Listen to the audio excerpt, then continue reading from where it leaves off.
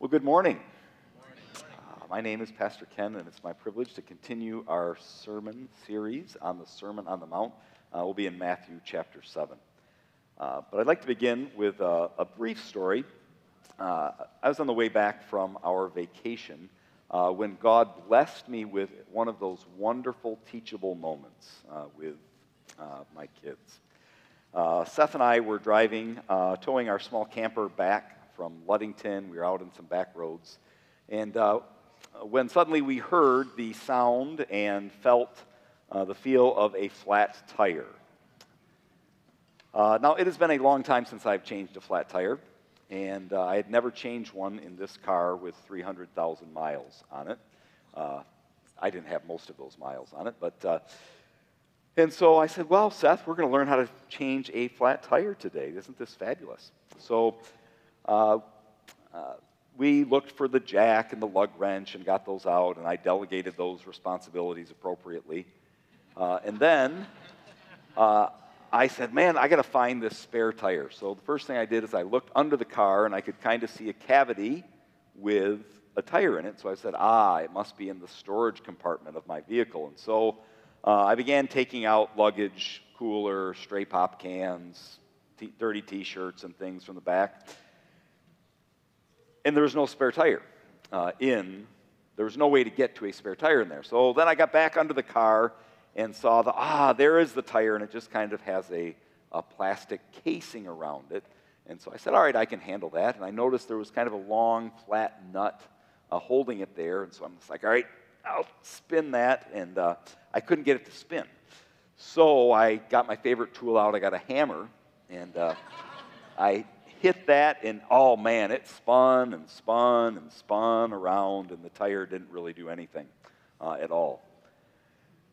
And so I had to get out front of the car, and then I had to say one of the saddest things that a dad has to say to his son ever. I said, Seth, why don't you go get the manual?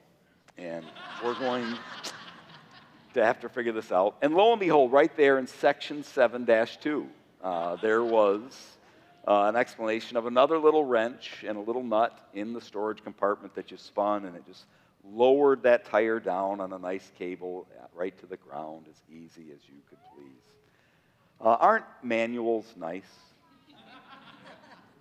Some of you don't really think so. You would not do what I did and go to the manual. That would be a last resort. Some of you do wish that life had a manual.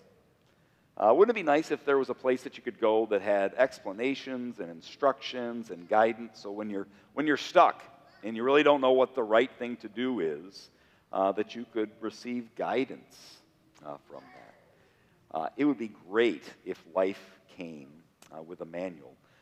Sometimes we talk about the Bible in that way, and in many ways, the Sermon on the Mount, it does give us instructions for life. But as we approach the end of the Sermon on the Mount, in particular, the passage that we are on today, Matthew chapter 7, verses 12 through 14, Jesus is going to give a summary statement of the Sermon on the Mount that is, in a sense, a quick reference guide to the sermon. It says, man, if you don't have the full manual, that this is something that can guide you in living life as God intended it to be. Or if you prefer, what true righteousness and Christ-likeness looks like. Let's read together Matthew 7, verses 12 through 14. So whatever you wish that others would do to you, do also to them. For this is the law and the prophets. Enter by the narrow gate, for the gate is wide and the way is easy that leads to destruction. And those who enter by it are many. For the gate is narrow and the way is hard that leads to life, and those who find it are few. Well, in these few short verses, as Jesus is wrapping up his sermon, he gives one last statement that I really believe is the end of the official sermon, the official explanation part of the sermon. He's moving on from explanation to exhortation to follow it in the end of chapter 7. And he begins with a statement that, to be honest, is familiar to most all of us, probably from some of our youngest days. It is one of the earliest forms of, fancy philosophers would call them, moral reasoning that we do. Whatever you wish that others would do to you, do also to them. We tell that to a 2-year-old when we say, hey, would you want your friend to jerk the toy out of your hand? Then you shouldn't do that to them. Whatever you wish that others would do to you, you would do to them. Do unto others what you would wish they would do to you. Treat others like you would like to be treated. The negative form, don't do to others what you don't want them to do to you. This negative form was not uncommonly stated by rabbis in Jesus' day. But Jesus, really most, from my reading, most said that he is the first one to give a positive formulation of this statement. Rather than don't do to others what you don't want them to do, Jesus says more than just do no harm, you have a proactive responsibility to do positive good for others. I believe what Jesus is giving is, as I said, a summary statement. One clue of this is his reference to the law and prophets. I was talking before the service to one of our members, and he said, how long is this Matthew series going to go? I wasn't exactly sure how to take that. It has been a while that we have been in Matthew, and if you can remember back to the beginning of the Sermon on the Mount, in Matthew chapter 5:17, we see this same reference to the law and the prophets, right at the beginning of the sermon, and now here as Jesus begins his conclusion. In Matthew 5:17, Jesus says, do not think that I have come to abolish the law or the prophets. I have not come to abolish them, but to fulfill them. Jesus is saying, using this reference to the law and prophets to refer to the moral teaching of the Old Testament, the law given by Moses, the prophets who both explained the law and exhorted people to follow the law, and in some ways expanded their understanding of the law, of what God expects, these spokesmen for God. The law and the prophets. And Jesus, when he begins the sermon, he says, I'm not coming to wipe all that away. I am coming to fulfill it, to bring it to its rightful fruition, its fully mature presentation. And then here, as he begins to wrap up the sermon, he says, everything that I have said before, rooted in the Old Testament, explained more fully by me in the sermon, in a sense, could be summed up in a single statement. Whatever you wish that others would do to you, do also to them. Just as Jesus' crib notes version of the Sermon on the Mount, his cheat sheet, the note that he wrote, you can write on the palm of your hand, that says, if I'm not exactly sure what is right, this will guide me. It doesn't address every situation, but in a pinch, it will point you in the right direction. As Jesus says, is this the law and the prophets? Some could read that and say, is he saying this supersedes all of the Old Testament or even the rest of the statement? Is he saying this is really the law and the prophets? All this other stuff, it's not as important as this. I don't think so. I think the framing of the sermon with the law and prophets at the beginning, at the end, is Jesus tying this together and saying, this is a shorthand reference for how you determine what is right. We have come to call it the golden rule. Easy to understand, easy to explain. But how do we live the golden rule? I would suggest it's a two-step process. First, I have to ask myself, how do I want to be treated? What do I dislike? What do I like? What encourages me? What discourages me? What upsets me? What brings out the best in me? What brings out the worst in me? And as I answer those questions, I will receive guidance on what I ought to do. And then becomes the difficult second step. We have to do it. We have to do what seems simple. But to be honest, I find it difficult. Probably because I am incredibly committed to myself. More than anyone else. You know what? As I was thinking about that, it reminded me of a conversation I had early in my marriage about a year or two into our marriage, Rhonda and I were with some friends. And one of them was unmarried, and so they were asking us newlyweds, what is the hardest thing about marriage? And I thought about it and gave what may not be the best answer. I said, for me, the hardest thing is the all-the-timeness of marriage. That's what they said at the time. And I said, wait, you've got to understand. Like, I'm a pretty nice guy. I'm a good guy. I really am.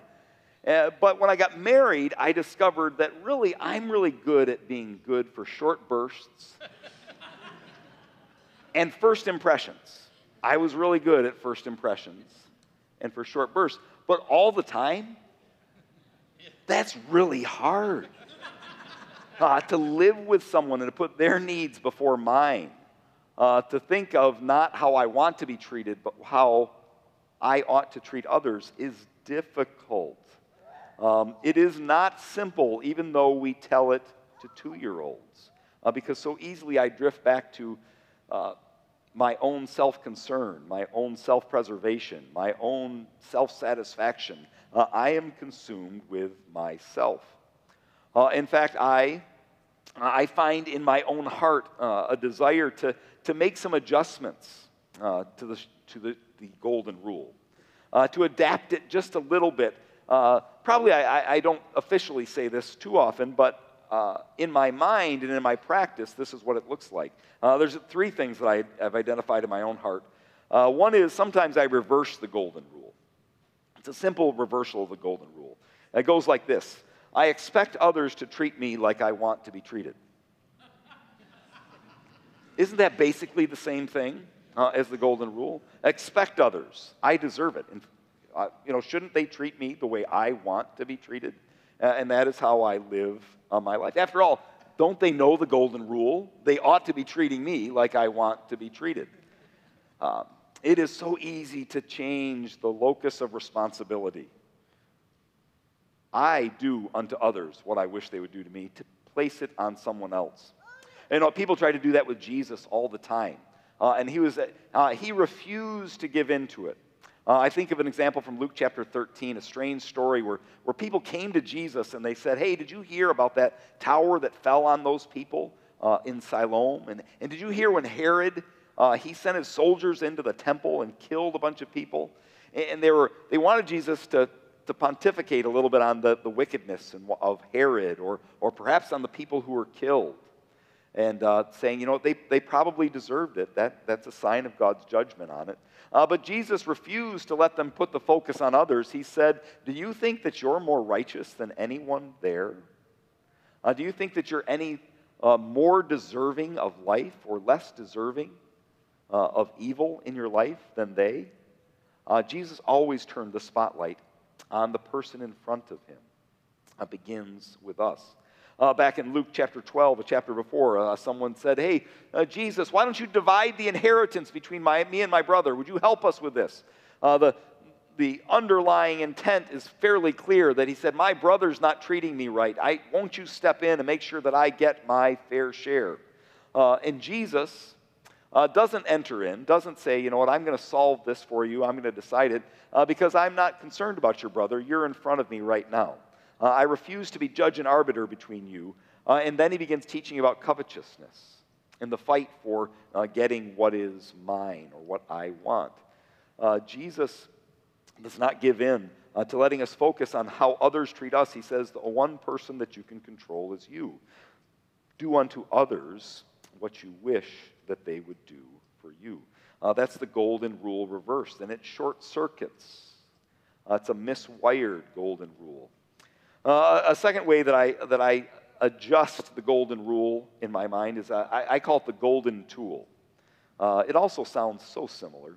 It goes like this. I do unto others so that they will do for me. I do for others what they will do for me. And the golden rule becomes a tool I get to people to treat me the way I want to be treated. I will be good. I will be kind. In my home, I'll even do the dishes once in a while. And maybe others will do it too or give back to me. The golden rule becomes a tool for pushing or guilting or just I call it being a positive example and hope that they will follow my lead. And maybe there's some good in that, but when the golden rule becomes a tool that is more concerned about getting me the treatment that I deserve, I've corrupted it into something that it was not intended to be. Jesus' golden rule doesn't have any qualifiers, doesn't have an expiration date. It just says your responsibility is to treat others in a certain way, regardless with how they respond to you. Their response is between them and God. Your responsibility is to do to others what you wish they would do for you. Man, this is a high bar.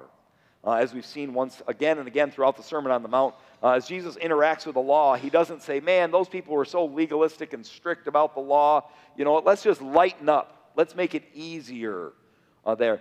Jesus says, as Pastor Chris called it the spiritual dentistry series, he says, no, we're going to dig deeper into the law and say there's an intent to the law, and God is equally concerned with your heart as he is with your external actions. Both of them are important, and if anything has priority, it's your heart, because that reveals what you really think about God. The golden rule is not a tool for getting what I want. A third way that I find myself corrupting the golden rule, I call the golden loophole. The golden loophole. You may have never heard of it because I've made it up this week. But you may think like this, at least I do. I say, yep, the golden rule is a good thing. Treat others like I wish to be treated. But not everybody thinks like me. Not everybody responds the way I do. And so if they don't, well, that's on them. Example. When I get sick, you know how I like to be treated when I'm sick? I'd really like to just I like to hole up in a cave, and I do like occasional food and water to come under the door, but I really don't want to talk, I don't want to interact, I don't like to be pampered really even, just a little food and water, and then I'll come out when I'm feeling better. That's how I would like to be treated. So, that's how I should treat my wife, shouldn't it? You see the loophole, don't you? Isn't that great? I'm just treating you the way I would like to be treated. What is wrong with that? Doesn't that sound great? If I find that others think differently, you know what the problem is? They're too sensitive. Yep.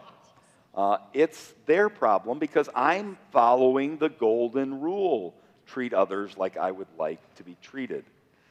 It's easy to write others off. It's hard to say, no, my job is to love them the way I love myself. You know how I love myself? I love myself just as I am. I do. I have very low expectations for change for myself. I just love myself just the way that I am. And you know what? Because that's true, if I want to love others like I want to be treated, I mean to love them just the way that they are. And so, somebody else, I can't use the golden loophole to say, you know what? Hey, that's on you. I'm treating you just the way that I would be treated. Isn't that fair? Isn't that right? The golden rule is not a loophole to lower expectations or to justify me doing what I want to do.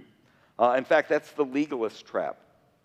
Jesus, throughout the sermon, confronts people who look at righteousness like a lawyer looking for a way to justify me doing what I wanted to do anyway. As long as I don't commit murder, I'm good, right? As long as I don't commit the act of adultery, I'm good, right? And Jesus says, no. Those are bad, but God cares about your heart.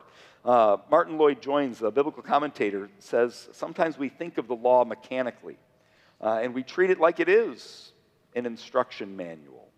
If I memorize all the rules and regulations and I carry them out, then God is compelled to bless me.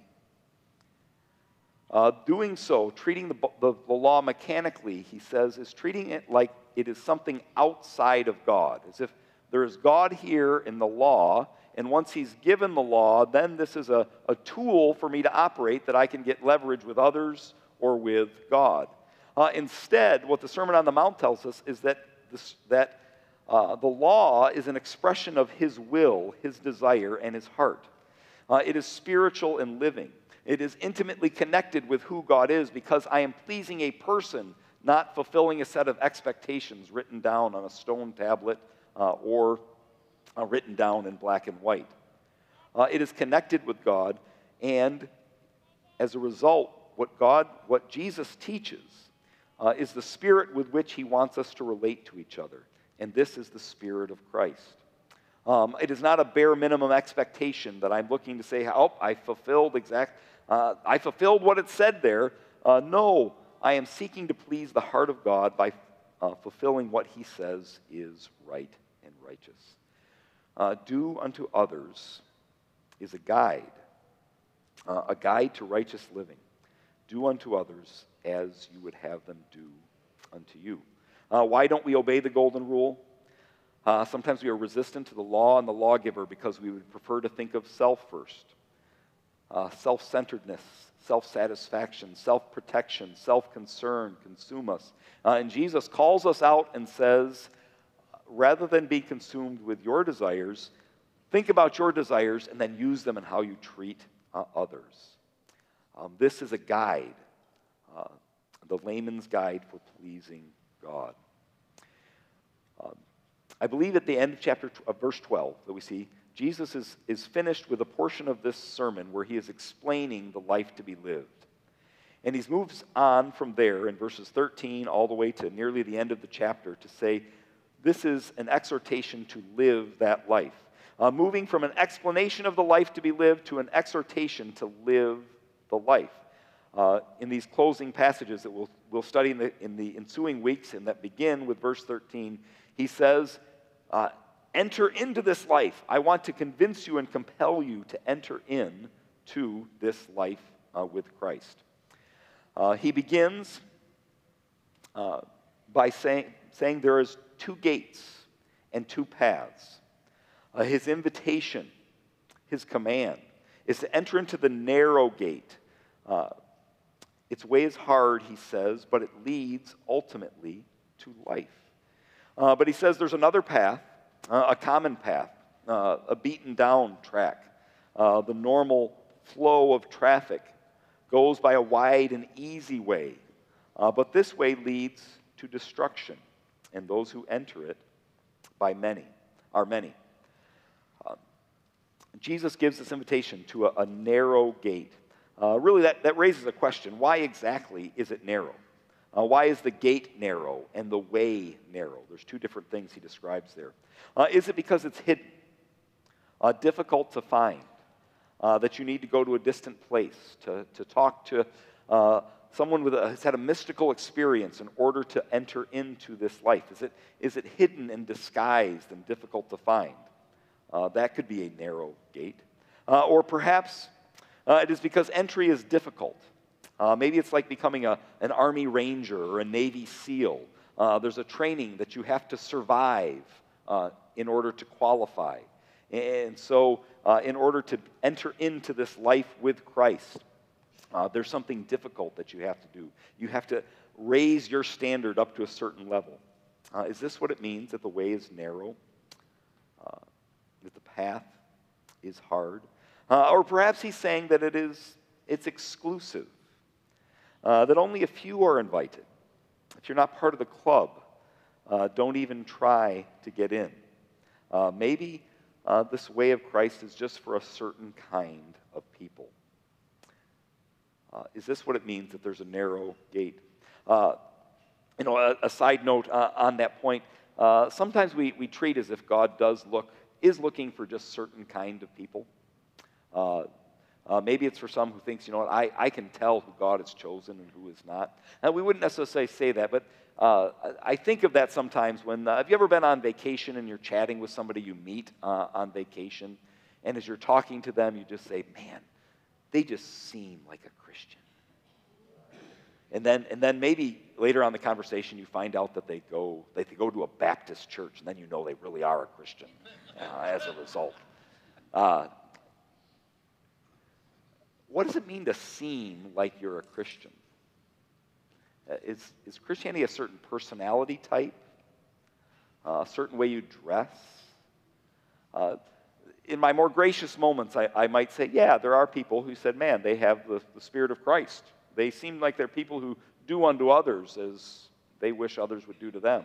And so perhaps they are. That's perhaps a good thing in that. But there's an insidious link if we just think the gospel is for a certain kind of people versus it is for everyone and anyone.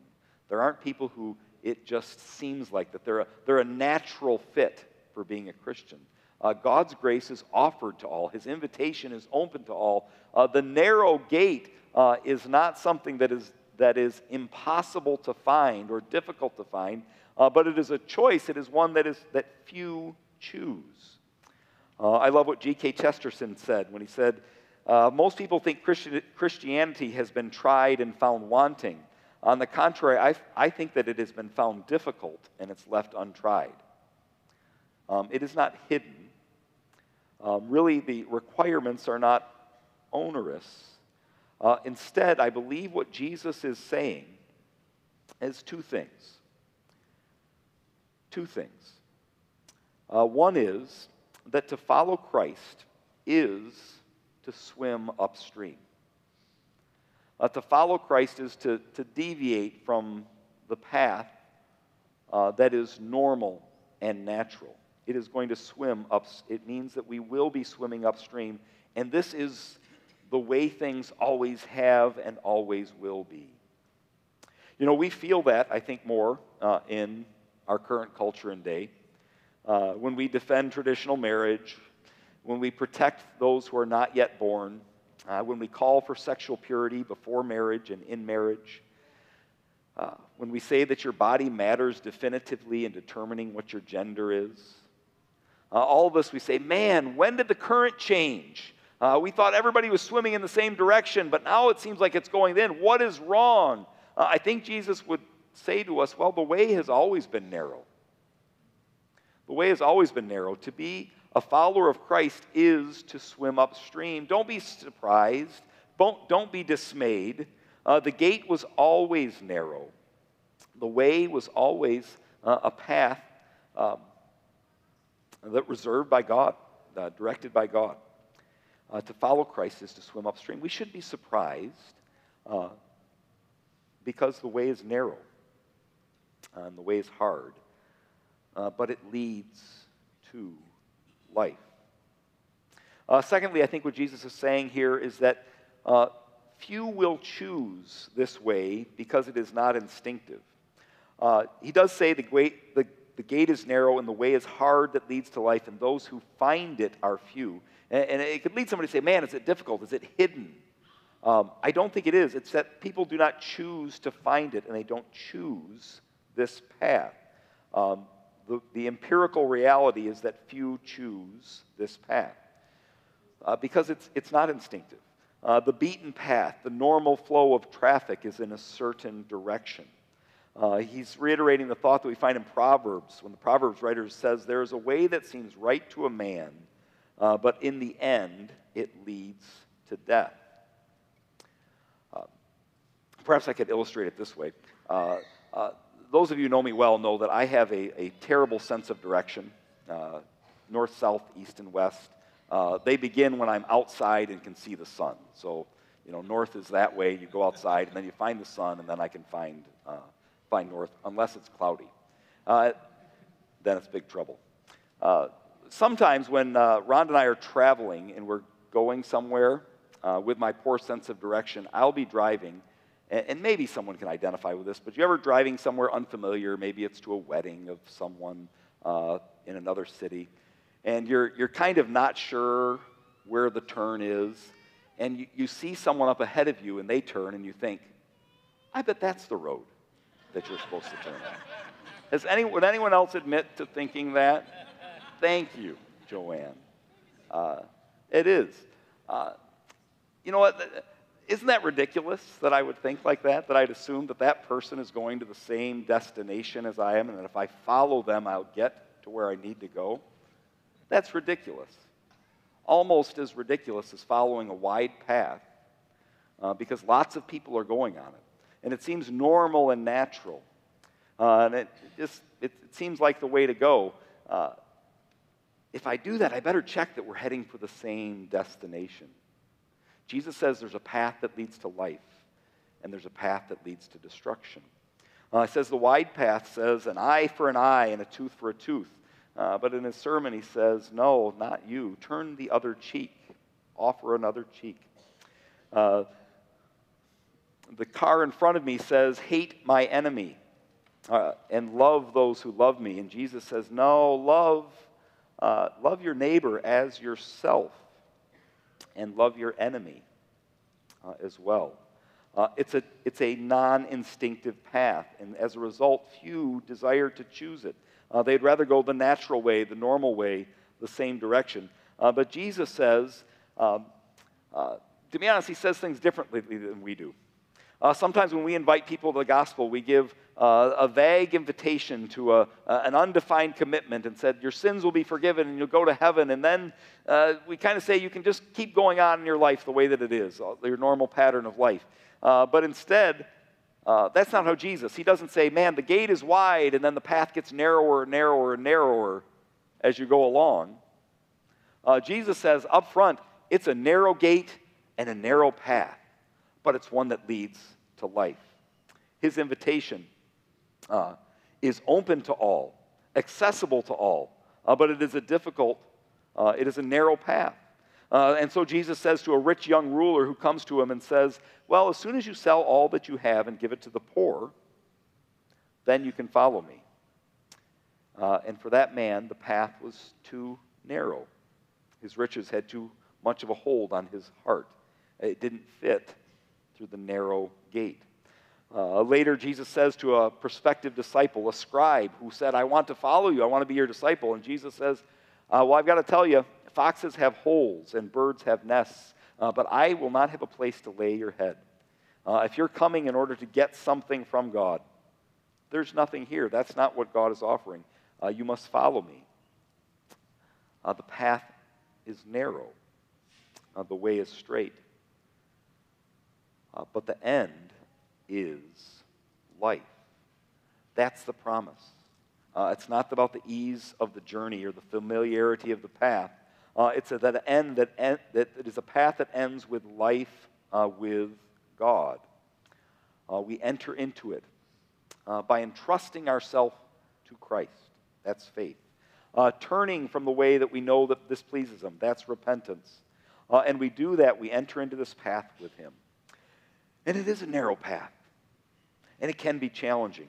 But the reality is that Jesus walks with us on that path, all the way. If we're hoping for an easier Christianity, that is not what Christ offers. What He offers is a narrow path, but one filled with grace. The grace of forgiveness, yes, but also the grace of empowerment through the Spirit to live the life that He has called us to. And He invites us, to join Him. Enter by the narrow gate. For the gate is narrow and the way is hard, and it leads to life. Choose the narrow path.